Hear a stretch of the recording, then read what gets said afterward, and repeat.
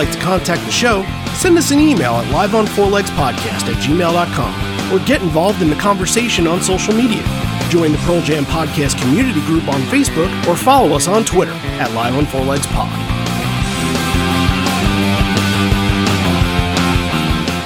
As we were driving in today, we counted on our fingers and had to use our feet to realize that we have played this particular venue more than any other place we've ever played.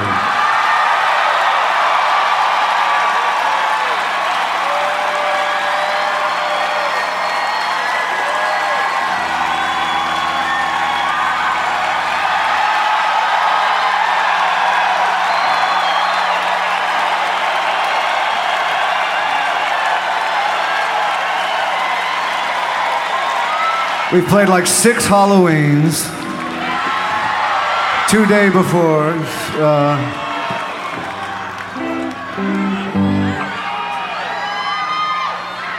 I still wake up and have these visions of Mike McCready in that Village People outfit, and makes me...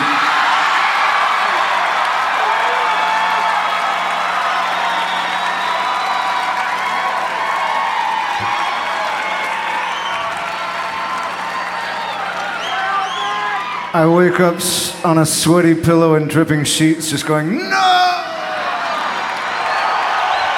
And away we go.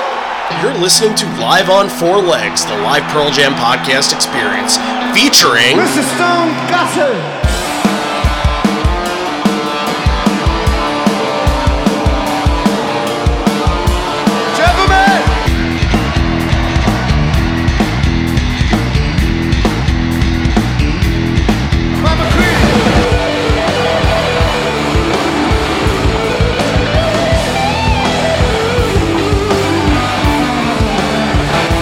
Fucking Cameron in the truck.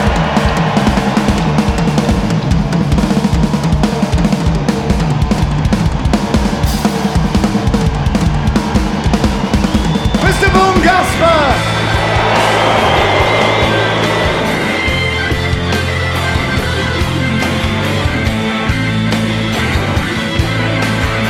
You can call me Al, you can call me Ed, you just fucking call me, why don't you?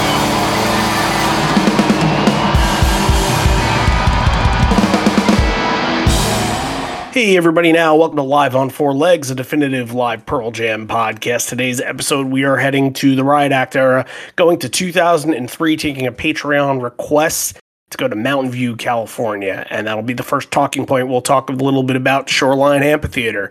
There's going to be some interesting things that we get to talk about before we get to talk about the show, about Shoreline Amphitheater and Pearl Jam. Obviously, the Bridge School shows, they've done a ton of Bridge School shows, almost as much as Neil Young. So let's just get right into talking about that stuff. Randy Sobel over here, John Farrar there. Hello. Hey, so I'm going to start off the episode by doing a trivia question. And I guess this should be easy, but what venue has Pearl Jam played more than any other venue in the, not just the United States, but on planet Earth?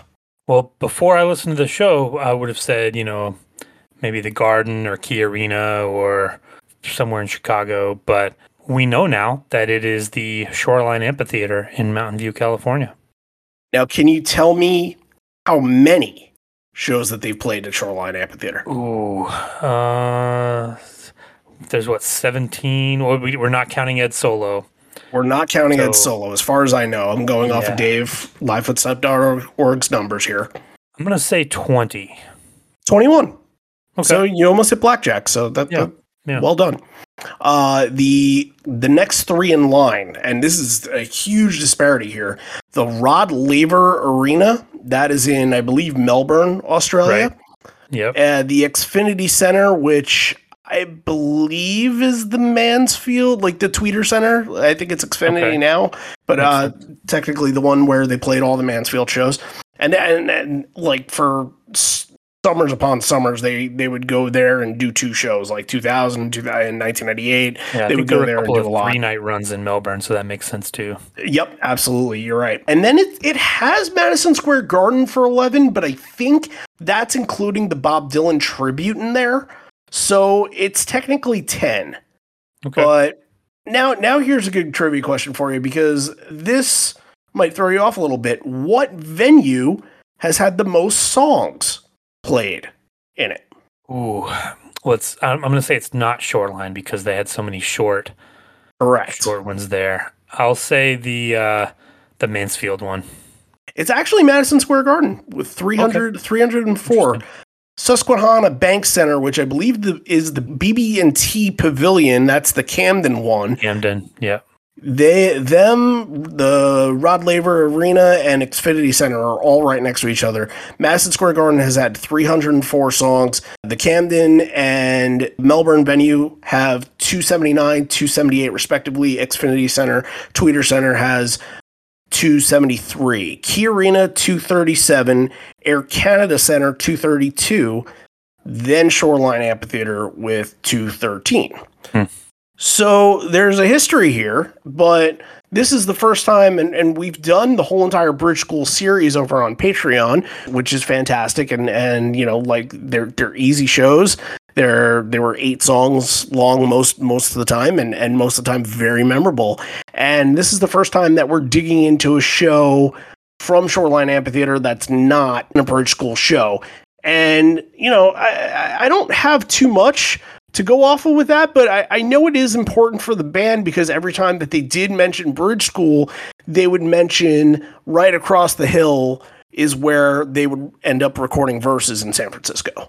Yeah, and I mean, they talk about it in this too. I think he mentioned San Francisco, and like I'm not as familiar with the geography there to know where Mountain View is in relation to San Francisco. But yeah, we talked about it so many times on the Bridge School episodes about Verses and small town and things like that. But yeah, it's actually nice to kind of be back at this venue. We finished the Bridge School series back earlier this year, and it's kind of nice to have them like playing a real show. And I know they did a couple more. There's some really early on. I think in '92 they played a regular show there. Lollapalooza. Yep. And so yeah, this is cool. This was nice to kind of revisit to get a different kind of feel. I wonder what it was like for them, having played, you know, sitting down so many times. If it was weird for them to come out and play a full throttle rock show there. Right.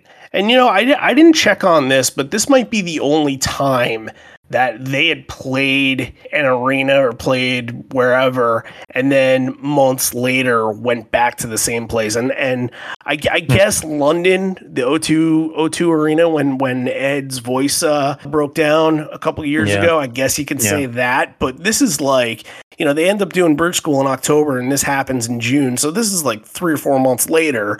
That's a long time to go in between, but it has memorable moments here, Halloween moments. I think the Village People moment happens here, so that's one that people always go back to. So it's a venue, I'm sure, that we're not done covering it in their history, since we've done the 17, the Bridge School, and this must be 18, which means we have three more left to do. So we still got work to do on that. There's lots of work to be done everywhere. However, we are doing this episode today because this was a Patreon request from our patron and friend Ryan Morton, and we just want to invite him into the show a little bit now. We did his Horizon profile a couple of months ago. I kept it on ice, and I said I would air it when we do your episode, and I kept pushing it back, and then I'm like, all right, fine, we're finally pushing it forward, so today's the day. And later this week, we'll have the Horizon profile on Patreon, and today, we actually didn't get a chance to, in his profile, we didn't get a chance to talk to him about this show. So we thought that this would be a really good opportunity for him to tell his story, and we'll start from there. So let's hear from Ryan, and then we'll come back. We'll talk about the show. I chose this show. So this would be my 4th time seeing Pearl Jam. So my first time seeing Pearl Jam was in 2001 for a charity festival, or it's called Groundwork. They played like 10 songs. It wasn't like a big full-blown show. And then I did see them play the 2 Key Arena shows in December of 2002. So it was my first chance to see Pearl Jam in like full Pearl Jam form, arena show, all their glory. And that was great. But then this opportunity to go to Mountain View to see them in 2003 came across my radar. And so I decided to do it. And it was really cool for several reasons. One, I was 18 at the time. And technically I hadn't graduated high school. That was still like a few weeks away. So this show was June 1st. Graduation was like 2.5, 3 weeks away. So I'm actually really surprised that my parents let me do this.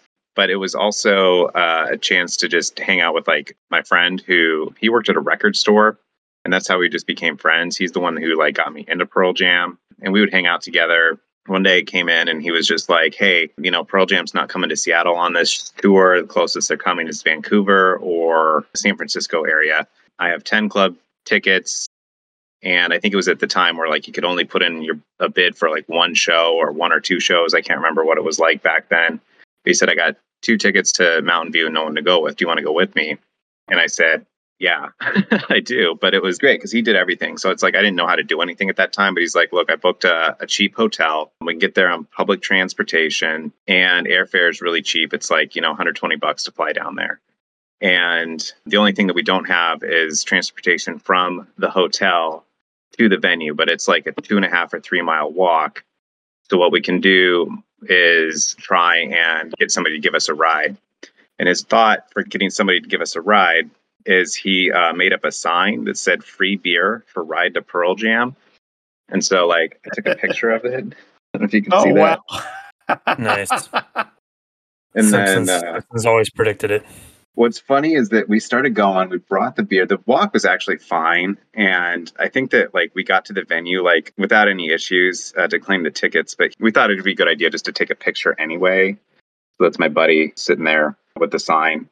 So yeah, and I think that like what was interesting is like, going to those Seattle shows, like they were just going to a concert and seeing Pearl Jam, a great band. But then doing this trip to San Francisco to the Mountain View show, I felt like then I was starting to become part of the Pearl Jam community because like while we were waiting in line to get the 10 club tickets, we're hanging out with other Pearl Jam fans. There's people who'd, seen them, a couple, 3 dozen times. There's people who are like, yeah, I have my office job, but I have tattoos below the neck of like Stickman and all that kind of stuff. And that really, I think, exposed me to like the Pearl Jam culture. And it just sort of created this like bewilderment because I was like, it was a really like big head scratcher because like when you talk to people who've been to a couple dozen shows, it's like you just wonder like, how the hell do you do that? Like, how do you afford it and all that kind of stuff? Because it's like, working at a Papa Murphy's pizza joint and like scraping together money for this one trip was like basically all my world. But that was cool. So that was the show, like leading up to the show and then getting in. Seats are great. I mean, like I was like trying to dig through these seats, and I can't remember if we were like 10 rows back, but this one here, that kind of shows where we were standing. And then obviously these are disposable camera pictures, but like there's a little guy right on stage. And so Eddie comes out, I think with his green SG and just does a song to warm up the crowd.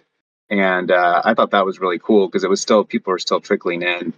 Yeah, you did throw your arms around me. We don't have it on the bootleg, but yeah. Yeah. And then I got so excited. So I took that picture. And then I also remember like, that's like the show hasn't really started. The opening band hasn't really started. People are still gathering in. So like me and my buddy, we just like walk up the aisle and just like, we're like right in front of Eddie for just like the other part of that song, just to like, I don't know, just experience it up close and personal. So that was fun. So the show itself, I think was like extremely memorable because Binaural is like my favorite album, and like I was really into into Riot Act when it came out. I thought it was like it's not really a sophomore album to Binaural, but like a follow-up to Binaural. So it's like in that era, like I was really, really pleased with when Riot Act came out. And like this is just the heyday of anti-war politics too. So me being like a young 18-year-old, starting to get into that kind of stuff, going to like Jello Biafra spoken word shows and just really gravitating towards the anti-war movement at the time. Because it's like, I'm trying to think back about it. But, as we were trying to like invade Iraq, like there's just something like, I don't know anything more than like what I see on TV and stuff, but it just seemed like it was like bullshit and nonsense. And so to like, have these like musicians and other folks, you do Rock Against Bush compilations and things like that. Oh, but I know those. Well, some of my favorite compilations of all time. I love those records. Yeah. I got to go back and like, I don't know, listen to them and see how well they hold up. But it just seemed important too. So it's like the politics at the time just kind of seemed bullshit. Like you'd have the Bush administration saying what they're saying.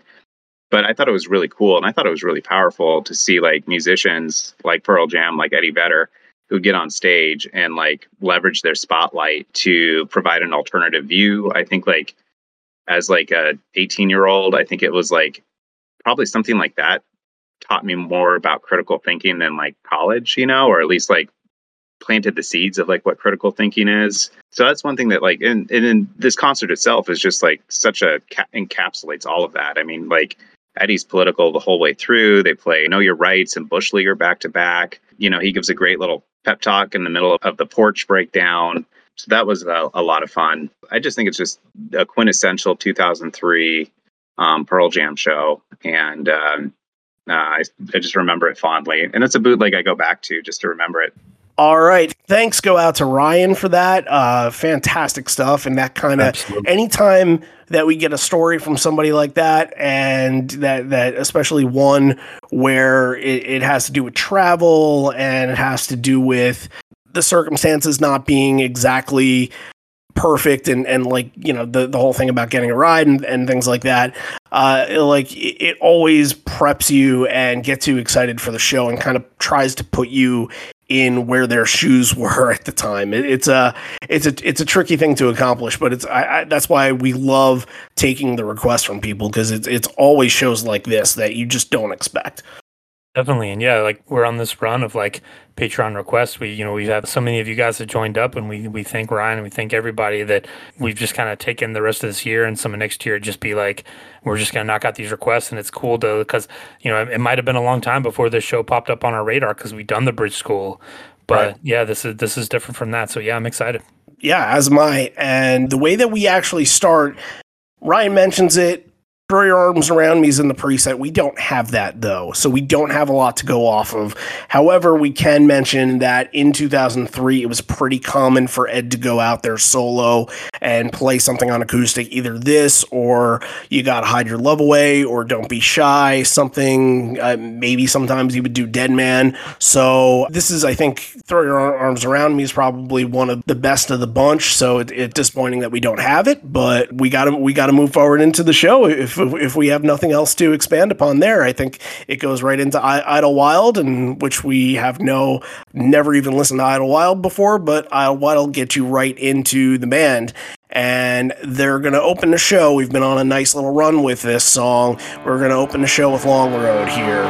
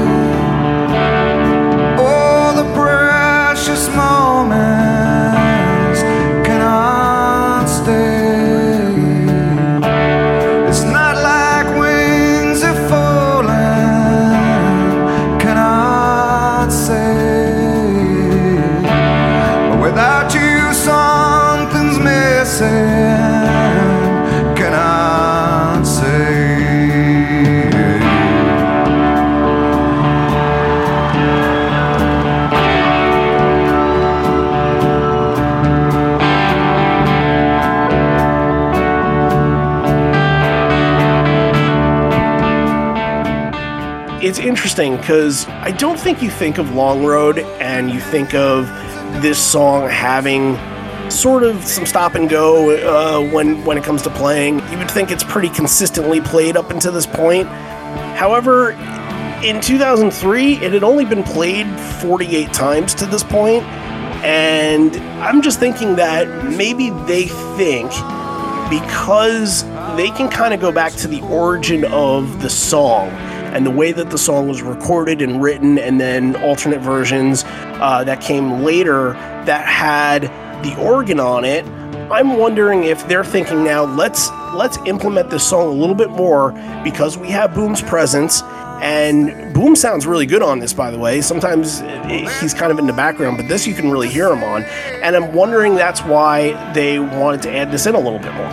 Yeah, possible. And yeah, they hadn't played it in a month, a little more than a month, so only 7 times in the tour, which is you think is low. And I'm with you. I think we've covered so many shows that open with it that you think it's been played a lot, but less than 100 times overall. But I think this and the Throw Your Arms Around Me, I think it's a little bit of a nod to the Bridge School kind of setting like a little bit of, let's kind of try to get some of that energy going here and like play a mellow one to come up. And Ryan said it was an SG and electric that he played Throw Your Arms Around Me on, but just to get a feel for that kind of like intimate setting of those bridge school shows before this starts, to kind of get a feel for it and get them comfortable and get into it. But yeah, I agree. This Long Road is great. It sounds a lot more hopeful than a lot of them do. I think sometimes Long Road can come off as kind of mournful or kind of reflective, and this one really was uplifting and hopeful. I thought some boom was great. The Stone and Mike had some really nice guitar interplay that they were doing in the middle there. I thought it was fantastic. Great way to open. Yeah, and this set list doesn't seem to have a lot more of the Soaring songs, so it's interesting that they're opening with the Soaring song. A lot of Riot Act stuff, and the non-Riot Act stuff is stuff like Animal and Do the Evolution, and Habit, which is all kind of like very meat and potatoes kind of songs, very grungy, very riffy.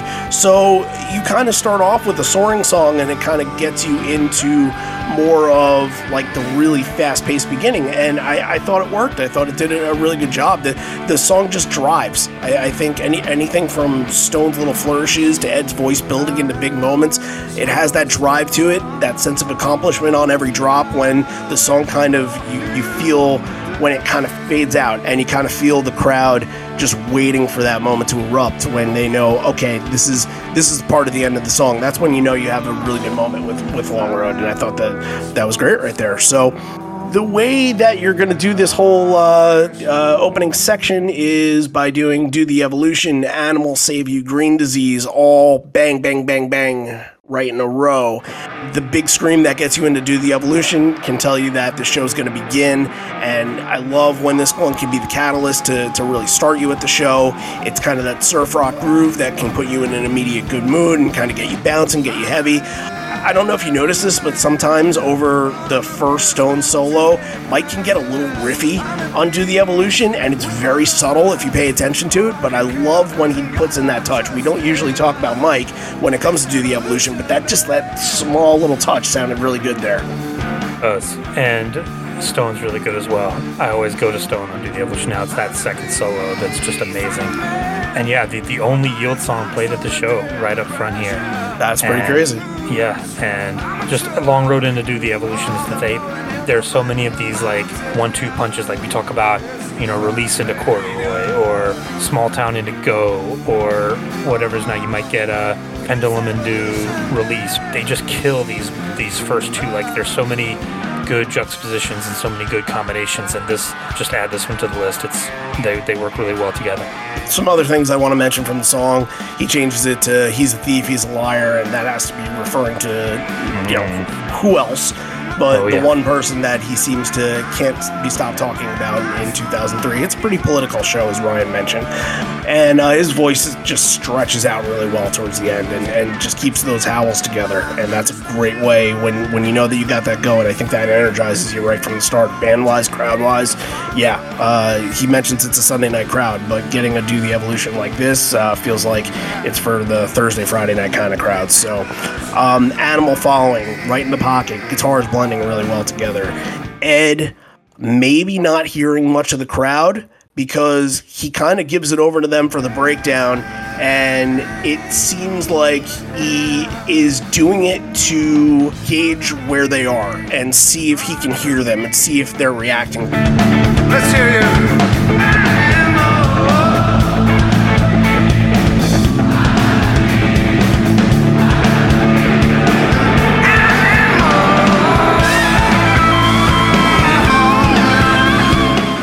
Brings it up later, and I asked Ryan about this, and he said he didn't think that there was anything, or didn't notice that anything was a disconnect between the crowd and the band, but Ed wasn't too sure where his connection was with the crowd, and I'm wondering if this moment was done to make that connection with them. I think so, and I think it's people here are used to seeing them play these kind of sedate, sitting down acoustic shows. And maybe it's just they needed a little jolt to kind of get into it a little bit. I wonder if that had something to do with it. Yeah, you might be right. Yeah, it's possible. And from the very early onset, I think you can kind of tell with some of these songs, look, they're going to do stuff like as the songs I mentioned from before, like Habit and those kind of songs, like are those going to be the right ones for this setting? And I think he needs to prep the crowd like, hey, if you're going to be in this with us, like, we got a lot of stuff for you that you're going to need to be juiced up, because we need to be juiced up. So it's just correlating to one another, and he'll do that from time to time. I don't think there was anything wrong from the crowd in a bootleg or recording standpoint. I thought they sounded pretty good, but you just never know where Ed stands with that one night to another. Save You and Green Disease, the first two of a lengthy Riot Act section that kind of has a binaural sandwich in between there, 4 out of 5 in a row. And it feels like a lot of these are going from Big Mike section to Big Stone section, Big Mike section to Big Stone section. It feels like they're trading off a lot of big moments. Save You has the Big Stone moment here. I never think of Riot Act as like a big guitar heavy record, but it kind of was, especially live. Like some of these songs that we get into, like a lot of really, and just like Save You especially has become, it's just a monster live, like so much better than on the record, I think. And even Green Disease here, which not played very often, especially on this tour, like one of the least played songs from that record if you discount some of the later stuff. But right.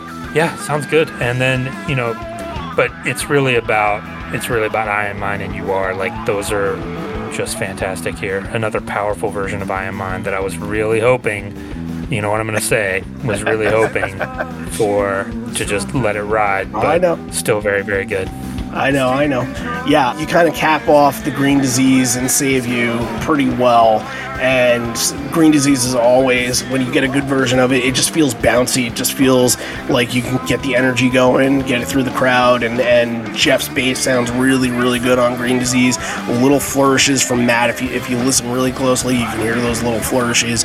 And Save You even had, sometimes I think in later versions, when you can get a crowd that really can feel the song, they'll do that clapping section into the bridge, and they'll, when there's the breakdown part where Jeff, it's only Jeff playing, they'll do that clapping part. I think that was kind of shortened up here. It was a little bit abridged, and you didn't really get that, so you lost a little bit of that with Save You, but I feel like Ed saved it at the end. Of course, the vocals at the end of the song are always, that's going to be the height of it. That's going to be the moment that you're waiting for, and that sounded really good here. So after those two, Ed toasted the crowd and mentioned the February 15th protest and said in San Francisco it was reported that 50,000 people were there. However, we were in Australia and we saw all 250,000 of you, and we reported on it correctly, so good on you.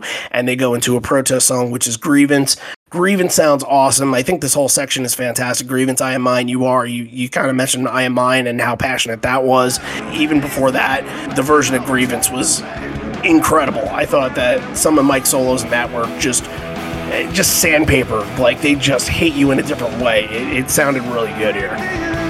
Yeah, Ed too, I thought was just dynamic and explosive on Grievance. I think too, like you and Ryan both mentioned, this is a heavy political show, and I think that's where he feels comfortable, for better or for worse. Not that he wants to have political shows, but I think when those come up, and there are a lot of them in 2003, obviously, that's his element. Like, he can get into that, and it aids the music. I think it aids his performance when he kind of gets fired up and gets worked up about stuff. I come on here every time and say, the man wears his heart on his sleeve on stage.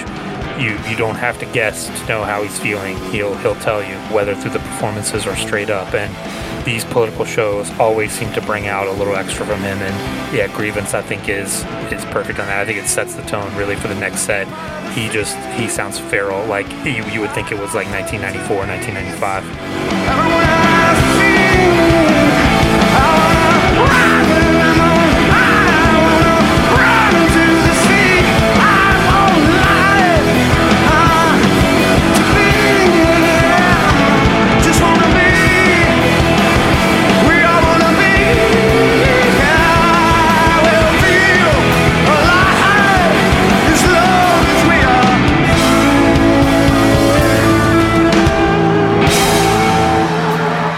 I think when there's not the kind of fire behind it, when there's not like a reason for them to play it, I think it can come off a little flat.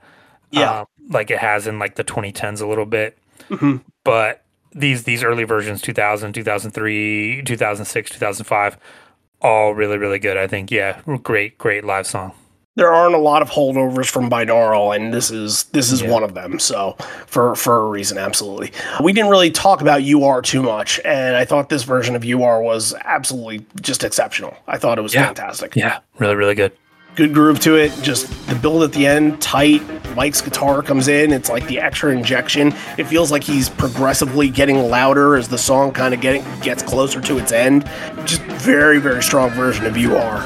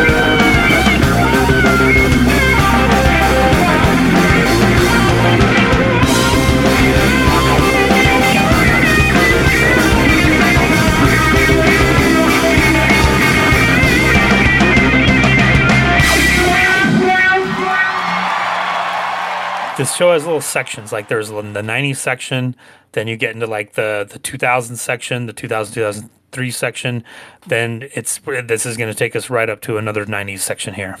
It's interesting how that works out.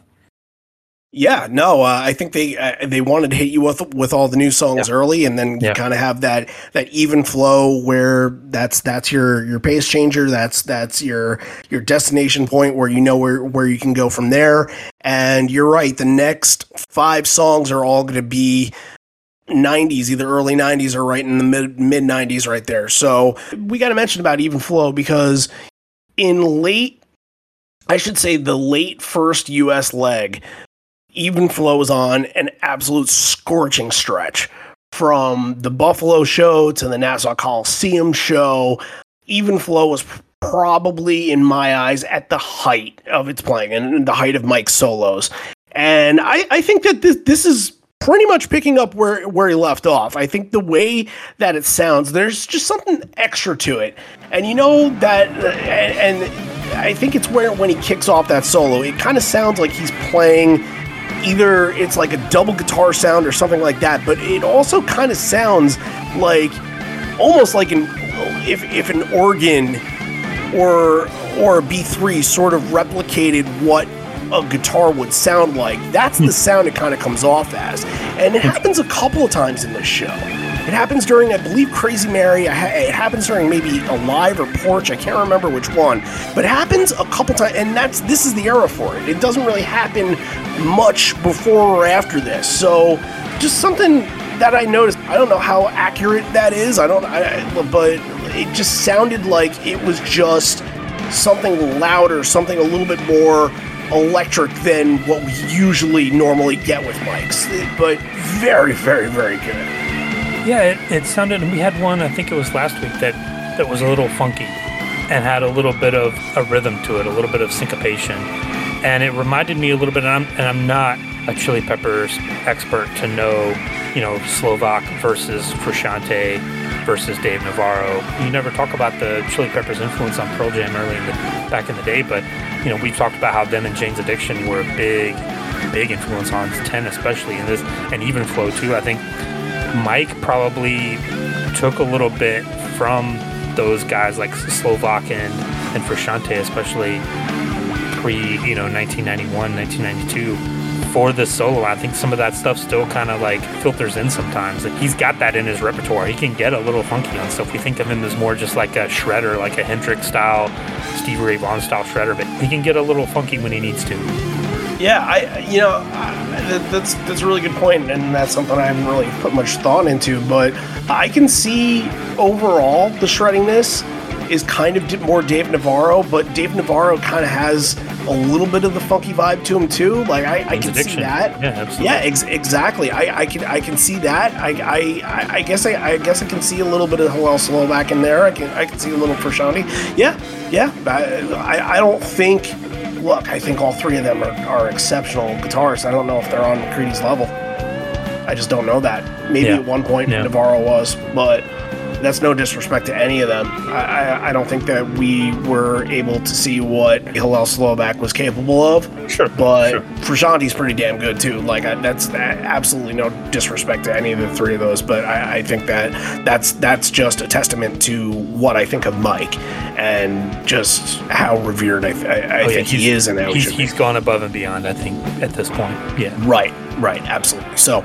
Yep, it's on fire, and it's not like a 10-minute solo or anything, but it brings you in the same way that a 10-minute solo does. It has that feel to it, so done very well. Not For You and Corduroy, 2 Vitalogy are going to follow up with that, and Not For You is dedicated, and sometimes it's just so weird when this shit happens, and it happens more often than not. Yeah, it's very... Go ahead. I'm not going to spoil it. Go ahead. A non-timely reference, something that would be totally just irrelevant if we mentioned it any other week. However, we happen to mention it this week, and it's relevant because we just lost Colin Powell. So, Not For You is dedicated to the FCC commissioner, who is Colin Powell's son, Michael. Like... You can't make this stuff up. Seriously. I don't know. I have no answer for it. Yeah. I have absolutely no answer. Next week we'll get a show with Alec Baldwin or some shit like that. Right. So, look, dated references happen to be timely. I guess if you're going to Live on Four Legs for anything, you're going to us for that. In the bridge, it sounds like Ed is asking for some encouragement. He's like, hey, do you want encouragement? You want us to help you sing along? You want us to help you get into it? And I think he's putting a little bit of extra effort in to getting the crowd to participate along. But however, overall performance is fantastic. Stone is sounding really good. Like I said, Mike Stone. That's exactly what you have here. Even flows Mike. Not For You Stone. Corduroy is going to be Mike again. Like, that's such a great balance, and both of them really get the shine in those moments when ththey're doing that back and forth. Absolutely. And Not For You, I think too, he changes the lyrics, says, seats all of you and I'll seats have all to make of you, room. sure. So he's trying to connect, he's trying to bring everybody in, trying to make a connection and get everybody going. So yeah, I think that ties in with what you were saying, definitely. The mid-set Corduroy, what'd you think about the mid-set Corduroy? Because we get into sort of a situation now where we got in last week where Go was kind of in an earlier set point, but it wasn't highlighted. Now Corduroy is a song that's not highlighted here. It's kind of in this post-even flow spot that you would save for, Not For You would happen here, Habit would happen here, and Daughter would happen here. Those are the next couple. But Corduroy is usually saved for the big moments. This is not, and I wouldn't even call it a subdued Corduroy, but I would say that it doesn't make it out to be a showstopper. However, once you build into what Mike is about to do in the solo, where he's putting on a display, it does get you there. However, I don't think the intention is for Corduroy to absolutely blow everybody away.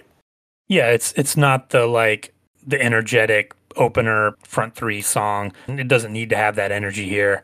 But yeah, I'm with you. And even before the solo, I think I mentioned on Long Road, there was some really good interplay between Stone and Mike. And here, yeah, you hear Mike kind of gear up for the solo, and you hear Stone kind of playing off of him a little bit. And there's a little moment where they're both kind of going for a second. It's really, really cool.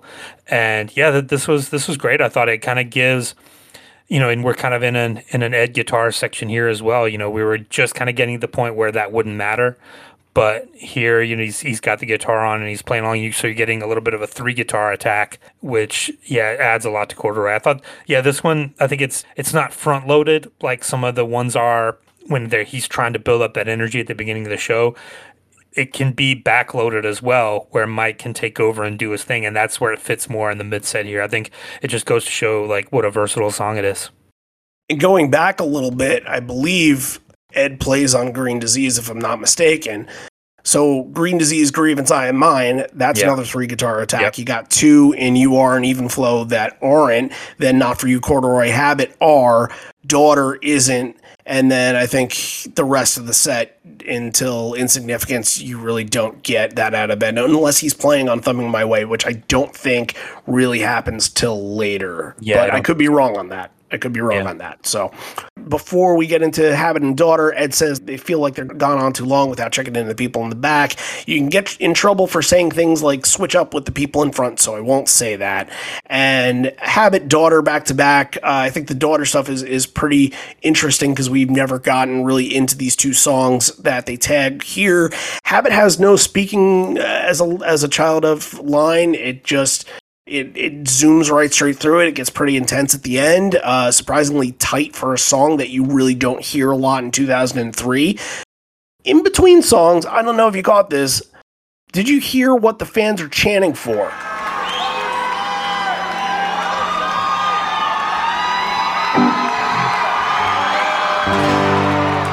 That's pretty cool because Other Side is the B-side off of Save You. Yeah.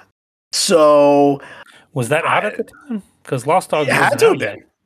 Yeah, it had to have been. I would think, unless they ripped it off the Kaza or something like that. Huh.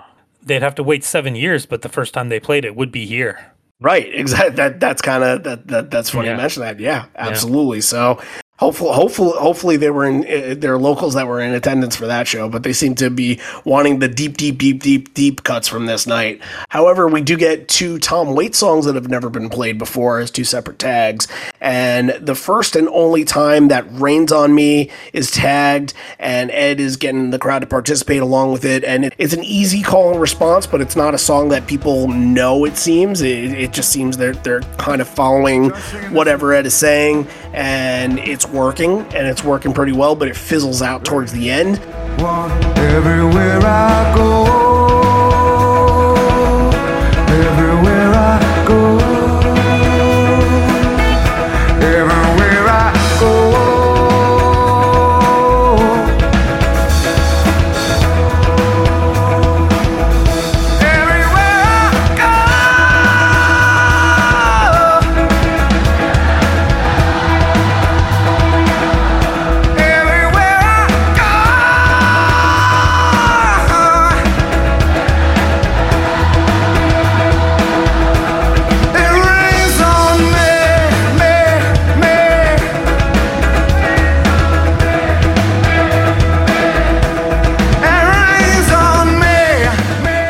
Get another Tom Waits tag and Hold On, which if you look at the set list and see that Hold On is tagged, you're like, oh shit, did they tag their own song?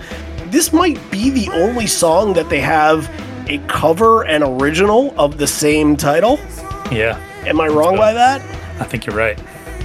Well, look, we'll let it go to the audience. If there is another one that's out there, if there's another Go that they've done, if there's another Better Man that they've done, there's another elderly woman behind the counter in a small town that they've done, please let us know. That's information that I think we need to know.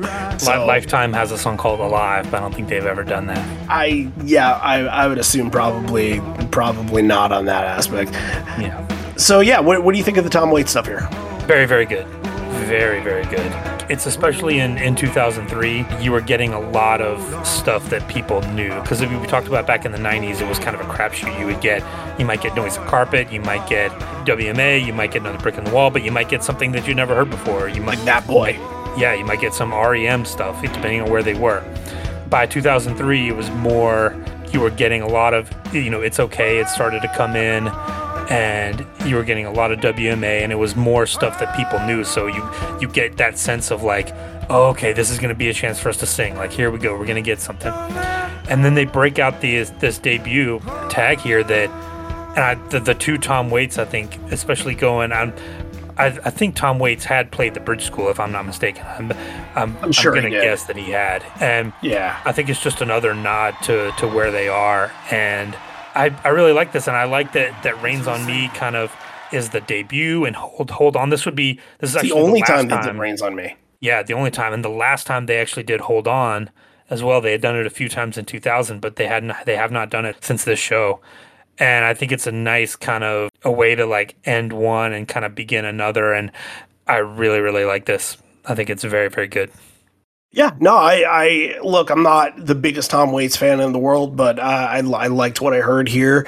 And I also think that 2003, kind of going off of your point, I think if it's known for any tag, it's probably known for With My Own Two Hands, or maybe this was more off Wish List, but Why Can't I Touch It, when the Buzzcocks would play. But I think that was more off a Wish List. It was. So, but you always think of Ben Harper coming out and doing With My Own Two Hands, which I believe in one of these shows, this is very early on in the second leg, and I think they did a Vancouver and they did a Missoula show before this. I think in one of those shows they did With My Own Two Hands. So another byproduct of the era.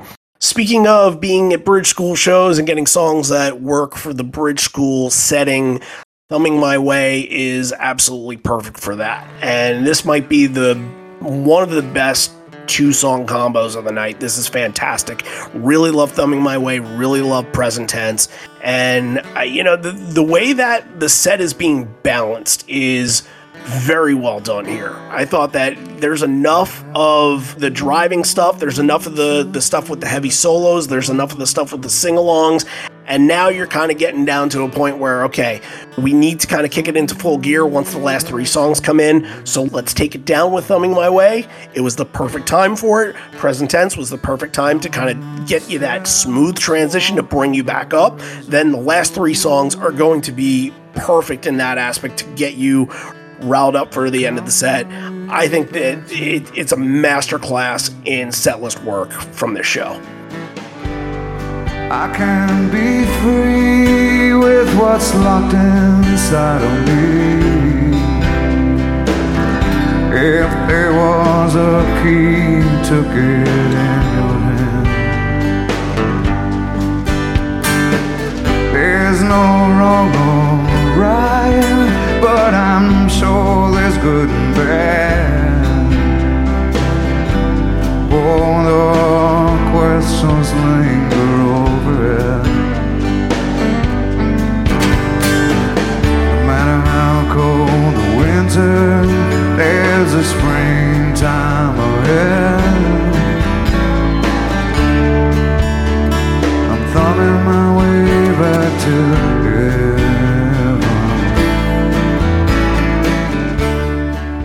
Thumbing My Way is very good here. It's very close to an album version.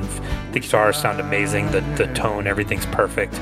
The pace of it. And Present Tense, I think, Ryan mentioned that too as one that stood out to him. And it's hard because, he says like we hadn't played this one in a while and they weren't playing it a lot. I think we talked about that Atlanta show in 2003 from a couple of months before this where they had brought it back for the first time since 2000. They played in Nassau Coliseum as well, and they opened it somewhere, I think, right after the Atlanta show. I want to say it was like Nashville or Charlotte, one of those. Right. So, yeah, this is not a very good technical version of it. I think Mike has to kind of stop and figure out the intro at the beginning, like, how do I come in on this? And then it gets a little rough before the end kicks in where they have to kind of take an extra measure to kind of figure out where everybody is. But it doesn't take away from the performance of it. I mean, if you're there, like Ryan said, this is one that's going to bring the house down. And we're going to actually throw to Ryan right here, and we'll get exactly, because he mentioned Present Tense as being one of his favorite moments of the night. So why don't we hear from the man himself? What was Present Tense like for him? At that time, I'd really only been exposed to 10 versus Yield, Binaural, and Riot Act. So it's like still trying to like get into the catalog. So I hadn't really gotten into Vitalogy or No Code. And I remember when Eddie introduces, he's about to do Present Tense. He says, this is a little number we haven't done in a while. And it just starts off with me and Mike. I honestly think that like that was the first time I'd ever heard that song, was that live performance. And it sounded really cool because it was like singer-songwriters, acoustic guitar songs are really stripped down. It felt like a song like that, but with an electric guitar, but obviously not distorted. So that kind of hit me. So that has to be really interesting to go to a show and think that, and look, when you're at I think it was his fourth show, there's so much more that you can still intake. And like, I feel like when you're very early on in a band, you just get hooked to stuff. And it takes you a while to really fully intake the whole entire catalog. I know I did that, and I kind of have a similar trajectory that Ryan did. I don't think I got as into binaural as he did, but I was into Riot Act, I was into Yield, I was into the first couple records, but No Code kind of eluded me for a little while too.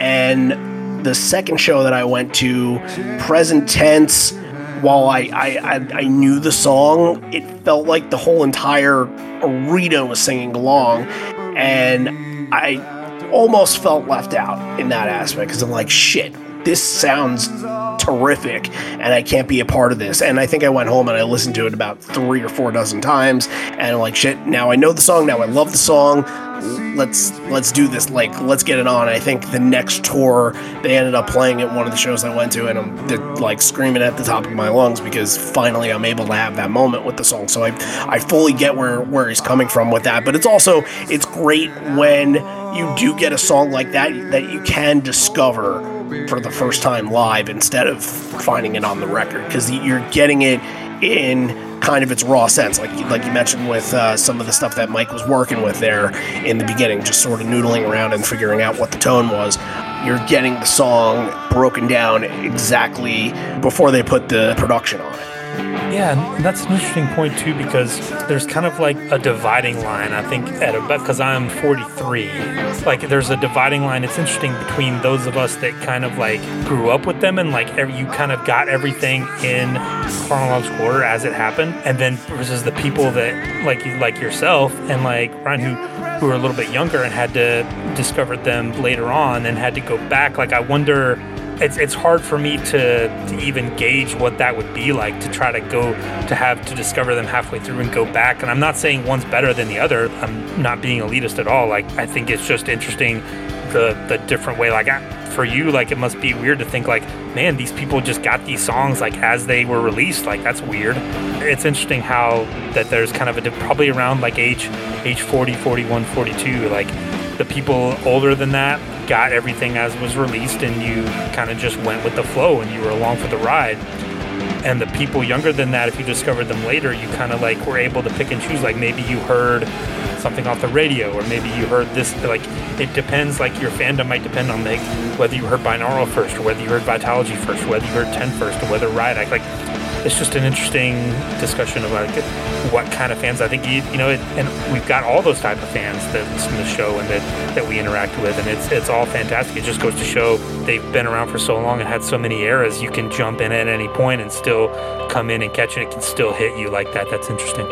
I was actually going to save this point for when we promoted the stuff, but this week on liveonfourlegs.com, I was going to post a blog because I had found some old. I just loved making lists back in the day. If I got bored, I got bored often back when I was a kid. So I made some top 50 lists. And I'm glad I have these, because you're able to tell where you started as a fan. And I had one from 2009, right before that Chicago show that I was just mentioning, that had Present Tense in it. And I made one before that, and you can see where my fandom is in that point. And most of what I'm gauging off of is I'm gauging off of studio album stuff, and I'm trying to make a list that's also more of a best of list, and that like is like, okay, this is what Pearl Jam's good stuff is, and it might not have. I put some songs on there in spots where, like, you know, I probably wouldn't put Jeremy as high as I put it there, but I think that was kind of where I was at the time and the kind of fan that I was seeing. And if you look at the album disparity, you can probably see there's tons of 10 songs and there's tons of Yield songs. However, there's one Yield song that isn't on there that's going to shock every single person, and there's a reason why I'll mention it in the article. But I also did one in 2013 too, and the way that I kind of made that top 50 list was I determined it off of the stuff that I had seen, all the stuff that had impacted me live to that point, and a couple of songs that I really wanted to see live. But there's some stuff that I listen to now that I love now that aren't on that list, and I think now it kind of comes full circle because I make a new top 50 list.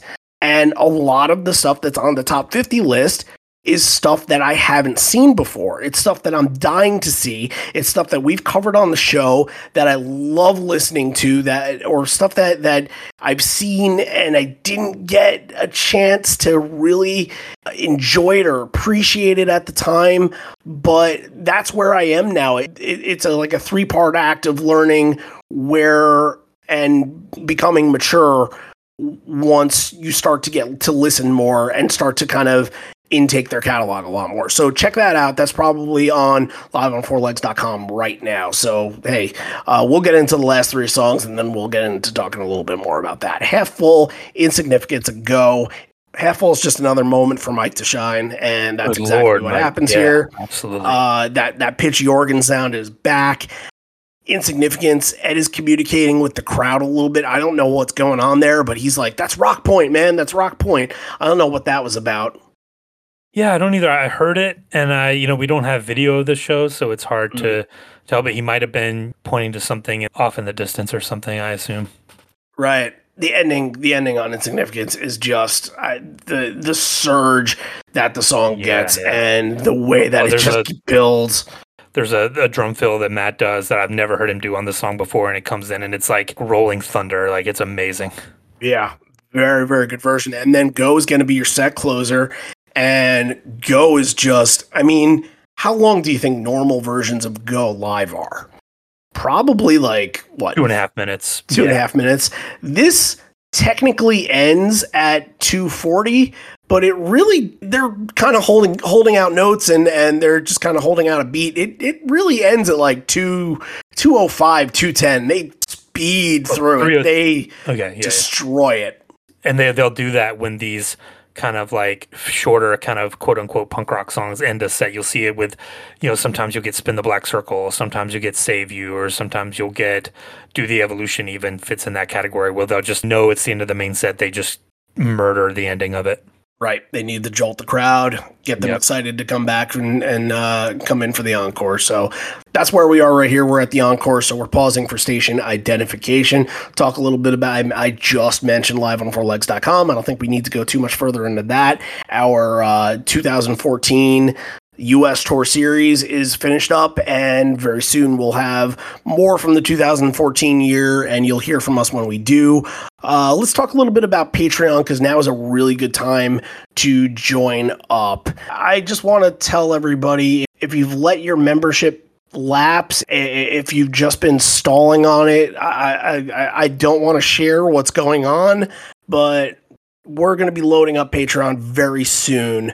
And there's going to be a lot of brand new stuff that we haven't done before happening maybe, well, I just said very soon, so maybe I'll just keep it at that. What do you think? Your version of the forum post, like, psst, psst. The piss post, right. Yeah. Exactly. Yeah, so make sure it's not like your 10 Club membership is going to lapse or anything like that, but if you're listening to this before Halloween, I would I would look into getting onto Patreon, and the way that you do that is going to patreon.com/liveon4legs, search Live on 4 Legs on the Patreon app, and that's how you can join. And we mentioned last week, the best part about this is getting requests from the patrons, and Ryan, who requested this episode, was nice enough to kind of leave his thought about why he loves being a patron and why he donates to Patreon. So we're gonna give it to him and see if he can get you guys over. So Ryan, take it away.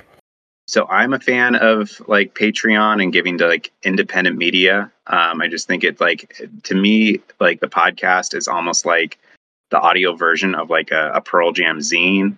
I'm a big fan of public radio, and I kind of feel like when you give to Patreon, you're giving to like your local public radio station, except your local public radio station talks about only Pearl Jam. Could you imagine if if that was on the airwaves? But I'm always a big fan of that. So I encourage people to donate to Live on Four Legs, and I just it's so worthwhile. I mean, the content versus the contribution is just incredible. The quality control, just the stuff you learn and enjoy about this band. It's like getting. I've always thought that listening to this podcast is almost like getting a PhD in Pearl Jam. I love that he mentions the PhD thing, because now it makes me want to create a new leg. That's the doctorate leg, and that we can be charging tuitions now. Because if we're really giving that kind of education, then how do we profit? You and I both have young kids. They're going to need a college fund. Yeah, they need real college, right? They need doctorates in real stuff and real studies. But thank you, Ryan, for saying all those nice things. Thanks, and look, the tiers are the bonus tier. That's going to get you $1 a month. It's going to get you all of the content that's already on Patreon and all the stuff that we hinted at that is coming very soon. And the Gigaleg tier is going to get you a request like Ryan had today, but Ryan is actually a Horizon Leg patron, which means he gets an episode that focuses on his fandom that we're going to be releasing to Patreon later this week. So there are the three facets of it, the three stages. I always say if you just want to dip your feet in, then get into the bonus leg, just get in $1 a month. And if you want to be more involved, then join the other tiers later on. But look, we're just trying to grow stuff over there, and because we know that people intake the content, that's why we're really starting to ramp up and doing some more stuff. Like I mentioned, look, we talked about a lot about an Evolution episode coming. We're not bullshitting you now; it's actually coming. So hang tight for that. I think that's all I got here. Do you have anything that you want to add? No. Do you want to talk about Coldplay? Do we have to? No, we don't. To it? I did, yeah. I haven't even listened to it. I thought it was okay. It was nice on the anniversary. Yeah, I don't know if they knew it was the anniversary. On October 22nd? I think they probably did. I think they were probably alerted to that by someone. I think they just thought we're in Seattle, and if there's any band that we want to do in Seattle, it would be them. But I would that would be nice if he was as big of a Pearl Jam fan as he claimed to be, which Nothing Man is not a. It's in between being a hit and being a fan like it's a little bit of a in deep between, cut. A little bit of a deep cut. Right. So I give him credit for that, and didn't go off the rails with it. It sounded pretty much what you would expect a Chris Martin version of Nothing Man to sound like. So I was all right with it overall, okay. But. Yeah, I got nothing else. I figured that's the only thing Pearl Jam Live we might be getting for a little while. So let's continue on. Let's get back into the rock, as Ed is trying to do what Five Horizon said to be a Steven Tyler impersonation by doing kind of the arena rock scream. All right, everybody! Yeah!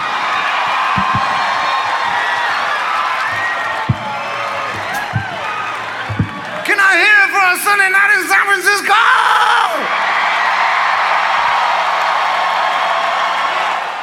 Weird. Didn't like it.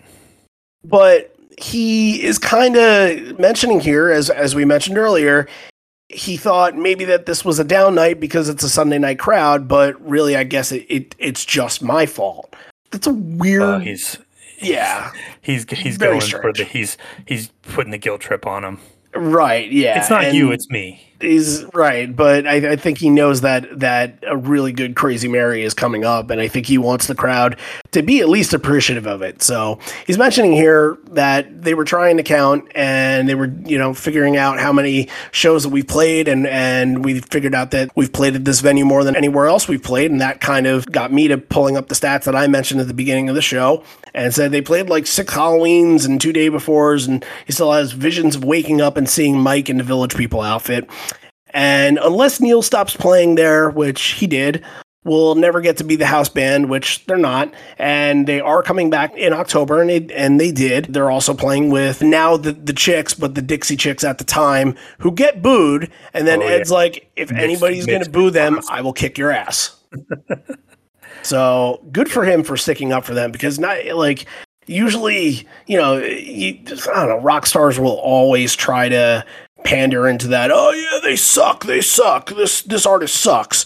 And like, I'm glad, because Pearl Jam and the Chicks were kind of in the same boat. Like, while the Chicks were kind of getting lambasted for protesting and doing everything that they did, Pearl Jam was being ignored. So I think that you have to commend what they were doing, and especially in the kind of spotlight that they were doing it in. Like, I think Pearl Jam were kind of more expected to do it, because they've always kind of done that, but the Chicks were supposed to be, this kind of good old girl band from the South, and they told everybody how they really felt, and it pissed a lot of people off. A lot of people that were very much top 40 kind of music listeners were very turned off by that, but good for them. I've always appreciated that. I might be misremembering this, but I want to say, like, after that, the drama with them happened, I think in London, I think Ed maybe even reached out to them, or like this came out publicly and supported them. I remember something about that. Maybe it was later, but I know they kind of became friends after that. Like, they kind of, the story is, if people don't remember, Dixie Chicks were in London, England, and said something about how the president was an idiot or something. I don't remember the exact quote, but they were kind of like blacklisted in the US for all, because they're a country artist. You don't do that. And I think Pearl Jam really kind of reached out to them, and I think he might have even met with them. I know they've done like benefits together maybe since then, I think. The Chicks were on the Vote for Change tour, I believe. Yeah. So I think they kind of struck up a friendship around this time. So yeah, I can see where he would be like, no, that was pretty badass what they did. Like, don't fuck with them. Yeah. Right. That was cool. Yeah, most other bands would just be like, fuck country music and all that. But no, Ed very earnest and genuine with that. And then the crowd's like, okay, if Ed believes it, like, and you know how people are. I don't want to say sheep, but a little bit of you get that herd mentality when you get thousands of people together. It's natural. Yeah, sure, for sure. The way that you're opening up the encore, I really, really like this as an encore opener. I don't think we've done this as an encore opener before, but very, very, very intrigued getting it. And after it finished, I said, this is wonderful. It was Love Boat Captain. I don't know how often they've done this in this spot, and I'm guessing if they did, it was probably all during this tour. Boom and Mike just sound fantastic. And once again, I think it's Mike with that kind of ethereal guitar tone that I was mentioning before, that kind of sounded like it could be more of a B3 sound.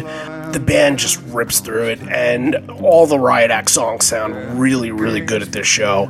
And it's just going into, I guess, how they were feeling with these songs. And they had they played 8 of them, and Love Boat Captain is up there with one of the better ones from this show. Absolutely. Yeah, I think so. I think the placement's very good. I think that adds to it, because I've been listening to a lot of those 2014 ones. We've been doing the reviews on liveonfourlegs.com, and those are it just hits like so differently. And this one, like, it didn't grab me immediately like some of them do. Like a lot of the, like, you'll get it early in the set, like with Corduroy, like the songs that when they're in that first, second, third spot in the show, they just have a little more oomph behind them, a little more energy.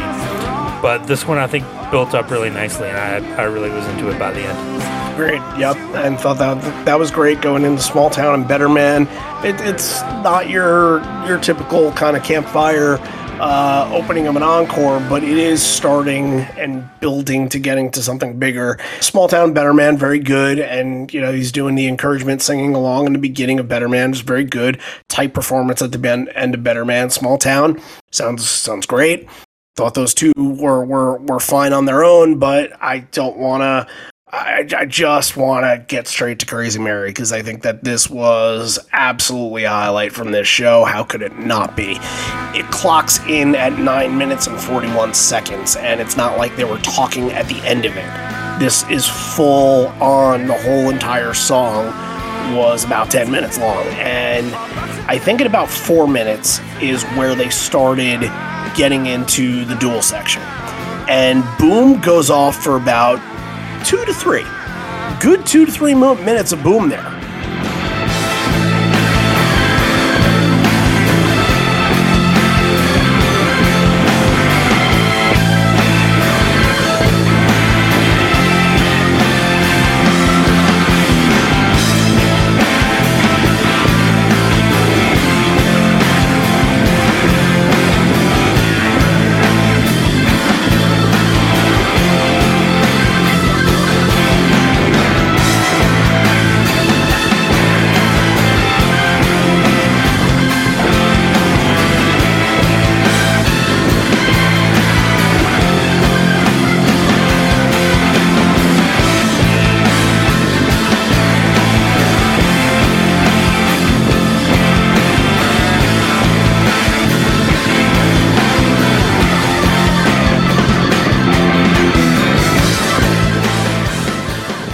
Mike goes off for about 2 to 3 minutes of his own.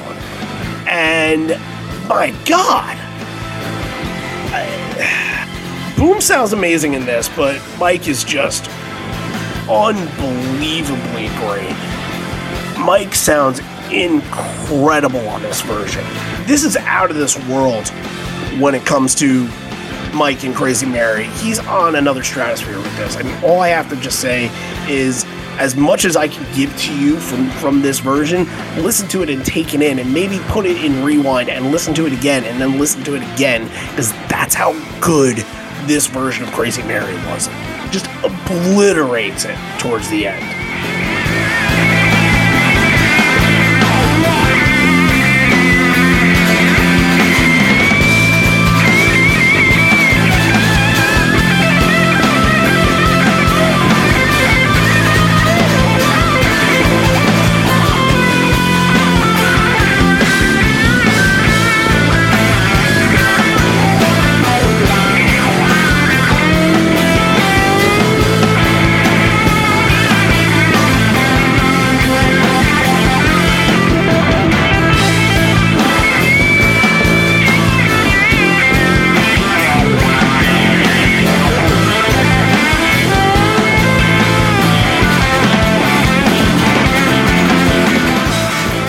Crazy Mary's been played by Pearl Jam 160 times, according to our friends at Live Footsteps. This is my favorite version of all time. That's not a hot take. Hands down. That's not a hot take. This is glorious. There's even before, like, I'll even start earlier than that. Before the jam section starts, Boom, you hear him come in, and it's like he's lying in wait. Just sliding in a little bit, like, I'm just gonna make myself known here a little bit, just kind of get ramped up a little bit, and you like a tiger, like waiting to pounce on something. Yeah. And then they come out, like I said, and there's like a little jam where like no one's really soloing, no one's going crazy, they're just kind of jamming on it a little bit, like building it up. Boom starts doing his thing. Then Mike comes in.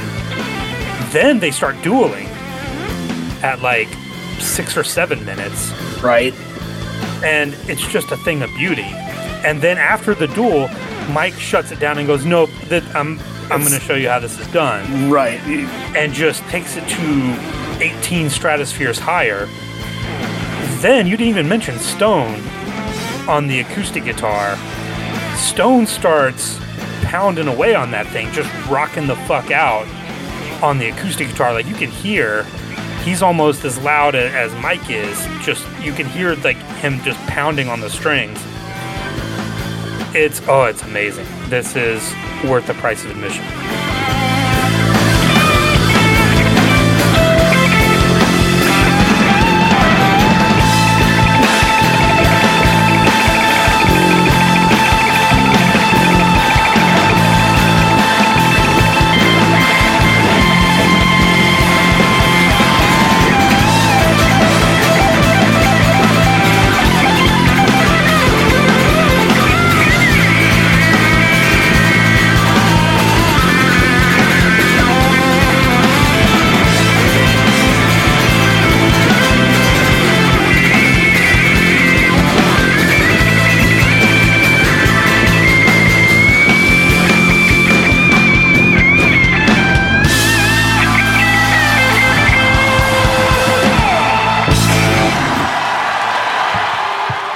Another person that thought this was a highlight of the night is the requestee of the show, and that's Ryan. So let's hear his take and what he was thinking about Crazy Mary. I think that's the first time I'd ever heard Crazy Mary was that live show. So if you listen to that song and just imagine like that's like the first time anyone's ever heard that song in their life ever. And I remember leaning to my friend and I said, hey, what's this song? He said Crazy Mary. And I couldn't hear him. And I said, what, Crazy Man? That was like a really, really, really killer version of it. And then I think it goes right into Alive and then right into that Porch, which I think was still Fast Porch at the time. So like you mentioned, that was another one from him that he was unfamiliar with, came out of the show with a new appreciation for this song, and how could you not? Like, this was a jam fest. It was so good. Imagine this being the first time you've ever heard this song, period. I would want to try to take a time machine back in time to relive the moment because, oh my goodness, I had never heard this version before listening to the show. I had never listened to the show before covering it in this aspect, but I'm a better person for it now. This is grade A, 5-star performance kind of shit. Unreal. Yeah, it just doesn't. Yeah, and Crazy Mary is usually a really good highlight. When you get a good version of it, it's phenomenal. This is like well over the mountains that Ed points to whenever he mentioned Versus. It's up there with some of the best Blacks, with some of the best Porches, with some of the best Better Mans. Like, this is up there. Look, and maybe people kind of discredit it and discount it because it's not technically a Pearl Jam song, but Pearl Jam has made it theirs enough for it to be fitting in that category with those songs. I think it belongs. I think it really does. For sure. Yeah. I think, and most versions, most nights, you kind of elicit that reaction from the crowd. That same exploding when Mike gets into his part, exploding when Boom gets into his part. Like, the crowd follows along and they know what's going on. They know how good it is. And I think it fits in with all the other songs that have that feel to it. I put it up there. Just put it up there with the other ones. I get that it's technically in the covers catalog, but they've made it enough of their own to make it really seem that this belongs to them. Would be good to do an Evolution episode on, just saying. This is the cover that I want to do. This is the cover that I've been asking for, and I think the next one after Given a Fly is going to be a cover because we haven't done it yet, but we'll see. Maybe we'll just decide this one. We've let the fans decide like the last 5 or 6, but we'll see if you guys agree with us. Alive and Porch are finishing your set for the second week in a row. We get the combo of Alive and Porch, which is really not very common, but I think even the week before that, we got Porch into Alive, which was way, way less common. So just food for thought there. Mike is holding some feedback onto Alive. I don't know if you noticed that, but that's kind of very good. Yeah, very good. Right. It starts out kind of normal. You think like, okay, after Crazy Mary, we're gonna get some bread and butter here, but I think there's a little bit of afterglow from Crazy Mary. About halfway through the Alive solo, he goes, "No, I'm gonna let go on this one a little bit." And he just lets that note hang, and it's great. I love when he does that. And we get Porch. They're apparently, Ed and Mike are running around the aisles a little bit, doing the fan experience that they always do during Porch now. But also, Ed, this is where the show is probably at its most political. Ed mentioning here, kind of in that little Porch break where it gets quiet, kind of gives him a chance to talk. Seeing this many people here, the thought for the day: that music is a weapon of mass construction.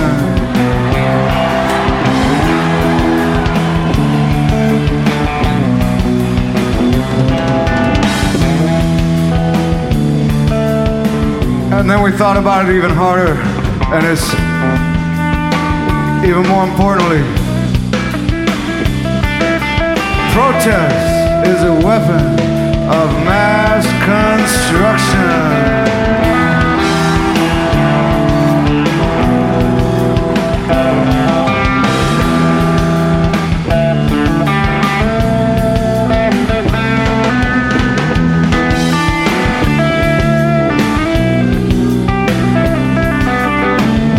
And we probably won't say this everywhere, or maybe we need to say it everywhere. But since so much has started in this city and in Berkeley, and historically, you're part of movements. But that vote's gonna come up soon.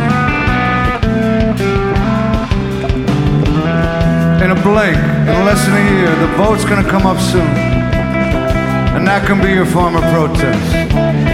Let's have a preemptive strike against another 4 shitty years. for the time and for what's going on. I think that kind of encapsulates, if you were to make a politically charged 2003 album with the most political moments, I would have to put this version of Porch on there for sure. Yeah, I think so. And it's not very often that you get, like, he just kind of just talks during Porch, like, not very often. So, right. And he's able to, like, he comes up with these little hooks, like that music is a weapon of mass destruction. Like, he's not just up there rambling. Like, he... Right, that's a statement. He gets to the point, and he's got that charisma to connect with the crowd, and he's got the hook, and he can get people on board, and it's effective. It's not just like, oh God, he's talking again. Like, no, it's effective. He gets to the point. You're right. I think it's for everybody too. And I think even the people that might not be agreeing with him that are there can kind of understand the importance of that statement. Whether or not they agree with it or not, they understand that's important, and that needs to be said. Encore number 2 is not. This is probably one of the rarest, weirdest encores, and I don't even want to call it weird because it's awesome. I love it, but it's definitely not something you get from any other era. You're going to open it with a little Clash. You're going to open it with Know Your Rights. This is a public service announcement with guitar. Know your rights.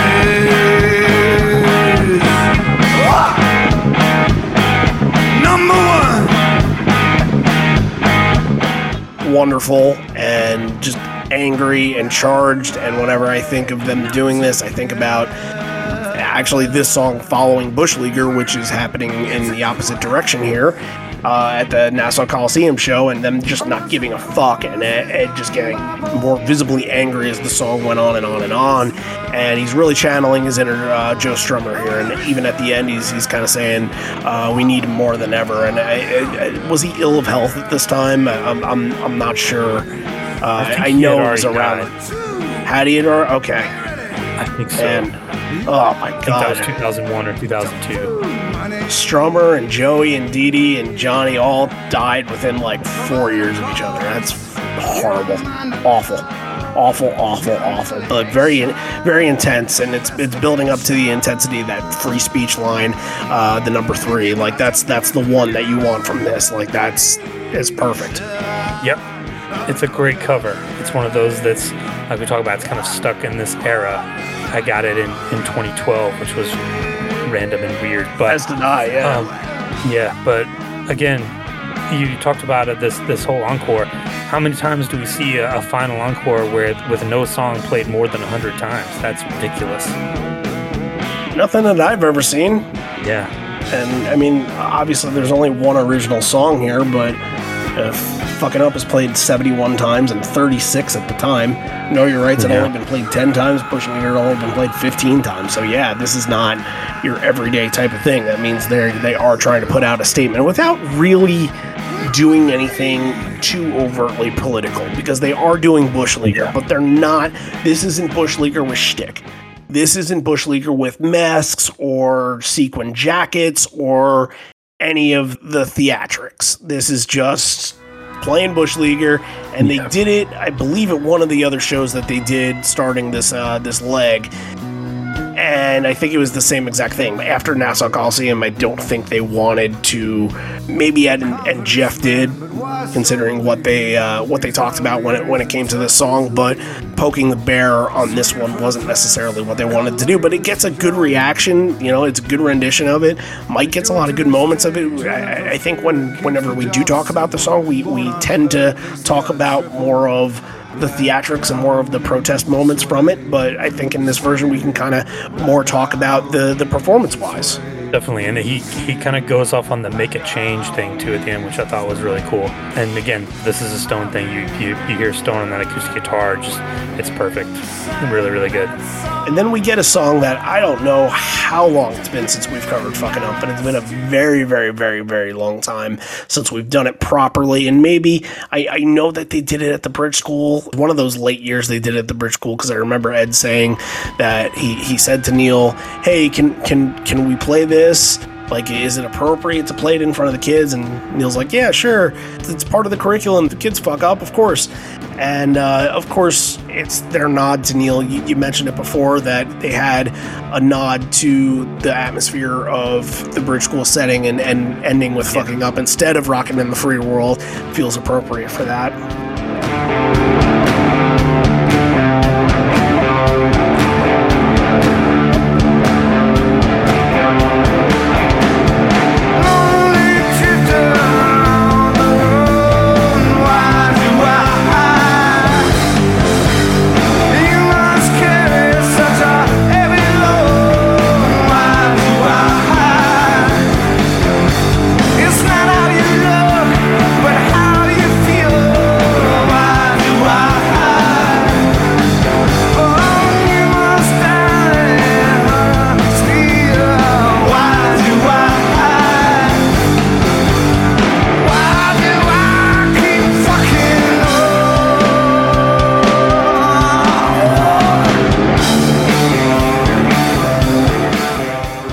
Times do you think this closed a show?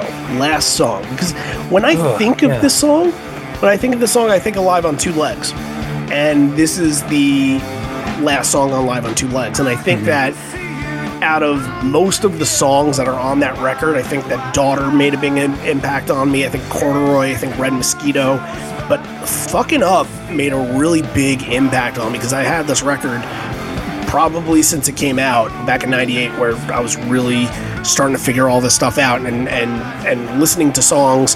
That's how I got my songs that weren't on 10 or Yield at the time. That's how I knew some of the Vitalogy songs. That's how I knew some of the No Code songs. I think the Hail Hail version from that, I think I can remember in my sleep. But I always go back to thinking Live on Two Legs. I always think of that Fucking Up version that went on that compilation. Yeah, it's great, and I'm cheating. I'm looking at Live Footsteps now. It's been, you mentioned Fucking Up's been played, I think 71 times at this point. I would have thought it would have closed 30 or 40 shows, but according to this, it's only 14, which I think is low. Yeah, I thought so too. Yeah, I thought so too, especially because of what I just said, just closing that album and for a lot of people that didn't, and I was too young to really understand the bootleg trading game, and when I was 12 when Yield came out, so it wasn't really... No excuse. No, look, if I understood the weight of it, I don't think I'd even been to a concert that, outside of the Eagles by the time I was 12, so I don't think it really mattered, but I think that just knowing what they were doing live and knowing that the people that I was talking to about the record would talk about going to see them and talk about the importance of seeing them, and knowing that at the time that other people thought that highly of them, I think was important. So I think when you're 13 years old, a song called Fucking Up is going to stick with you because there aren't, I mean, half the songs that are out there right now are probably called Fucking Up, but Fucking Up back in 1998 is that's kind of racy. Like, that's kind of like, oh shit, like they've actually used some profanity to it. Yeah, right. Why do I? And it's funny because that Young is one of my dad's artists, so if he hears me listen to that and he says something to me, I can be like, well, you listen to it, so are you not allowed to listen? So, but all just well done. Political songs, controversial songs kind of end the night, and it's a great transition from what he was talking about in Porch to what he wants to get out, the point he wants to get across. And I remember there have been points where they played Fucking Up, and he said this one's for George Bush because he always asks the question, why do I keep fucking up? So I wonder if he just doesn't mention that, but that's something that he's thinking of in the back of his head. Yeah, I think so. There we are at the end of the set. We have done it. We have covered another show, and now we got to think of 3 songs, and really 2 that aren't Crazy Mary, to say how much we love from this show. Yeah, it's not difficult. There are a lot of good moments at the show. My number 3, I'll say Insignificance. Very good ending. I talked about the Cameron moment. The drum fill just really elevated it for me. Daughter, number 2. The 2 Tom Waits tags I thought were very appropriate, done very well, and a cool moment. And then, Crazy Mary, number 1, no surprise. I'm going to go number 3. I really like this version of You Are. I thought this version of You Are just sounded exceptional. Nothing out of the ordinary except from it just kind of, the solo kind of building at the end, just getting progressively louder. Really enjoyed that aspect of it. It really felt tense. It felt like it built to something. And then Thumbing My Way. I thought Thumbing My Way was phenomenal. Not just the performance, but the placement of it and kind of how you sort of needed that come down after that huge streak of 90s songs. You get that, and it kind of sinks you in for the rest of the show. I think it did that perfectly. And then Crazy Mary is number 1 with The Bullet because of everything that we had mentioned before. The duel is wonderful. To John, it's the best. To me, it's top 3 probably. I love Grand Rapids. I don't want to take anything away from the Grand Rapids version, and I'd probably have to go and listen to those back to back, which might happen if we happen to do this for an Evolution episode. It might happen that way, so we'll have to see.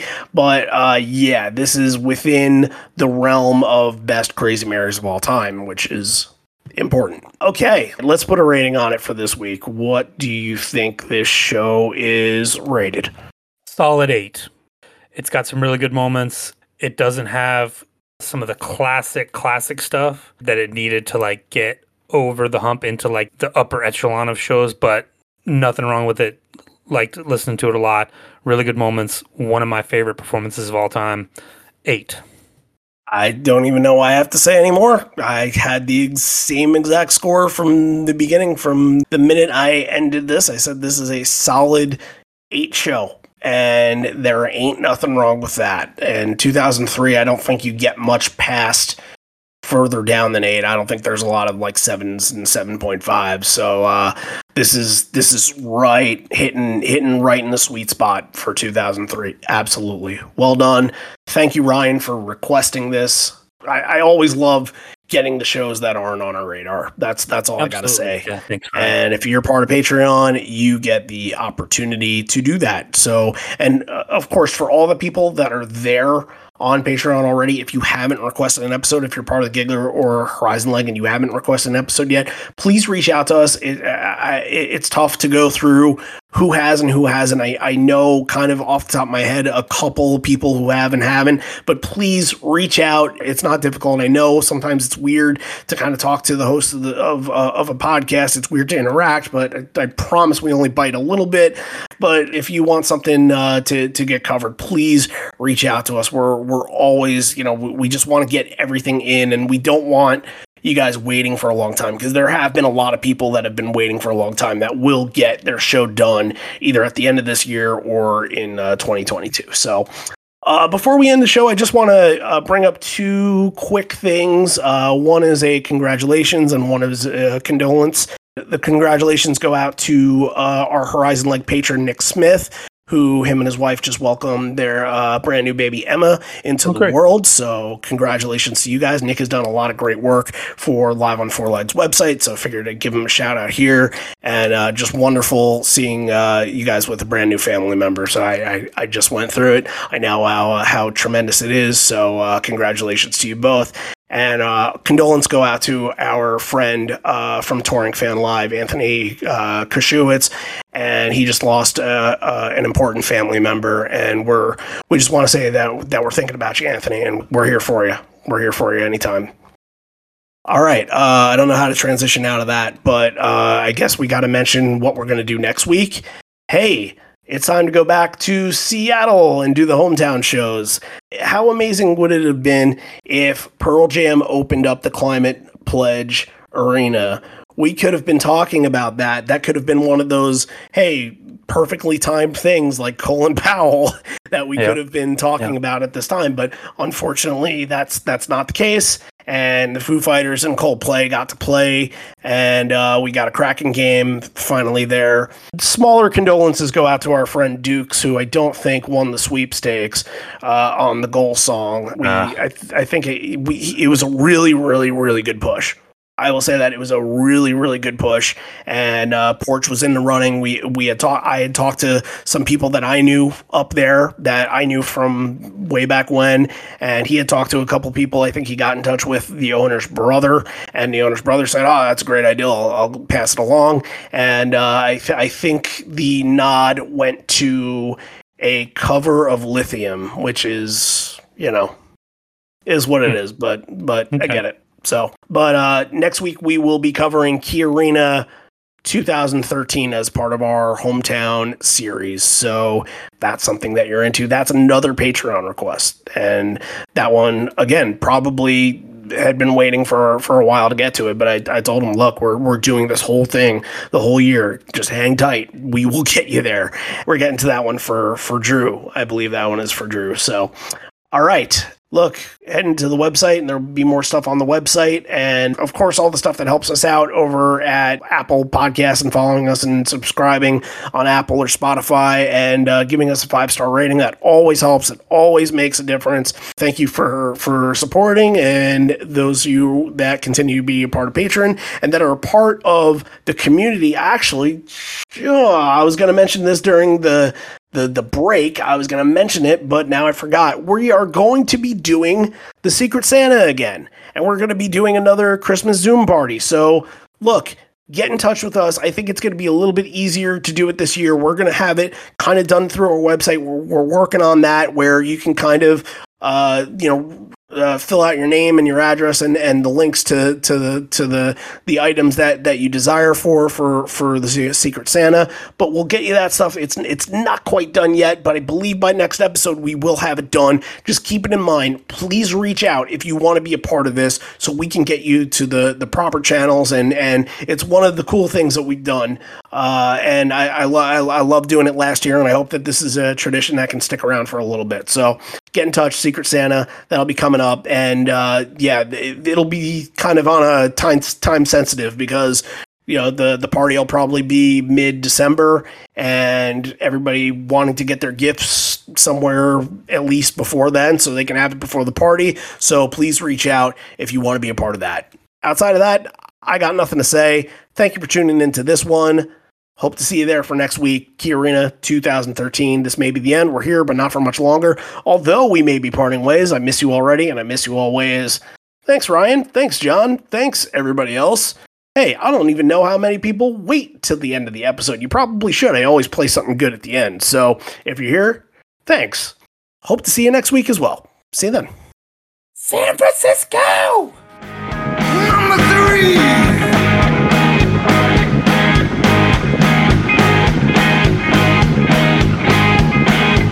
Are you ready for number 3? In the back, are you ready for number 3?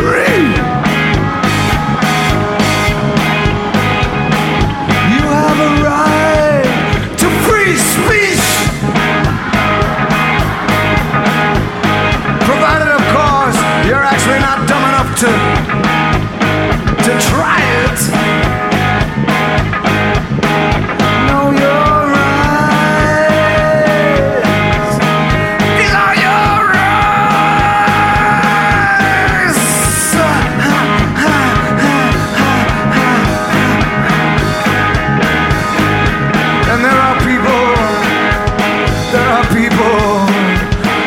Some corners, they say that this is not enough, not enough.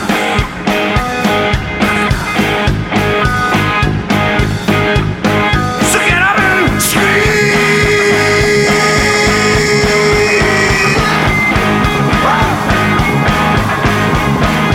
Get up and scream.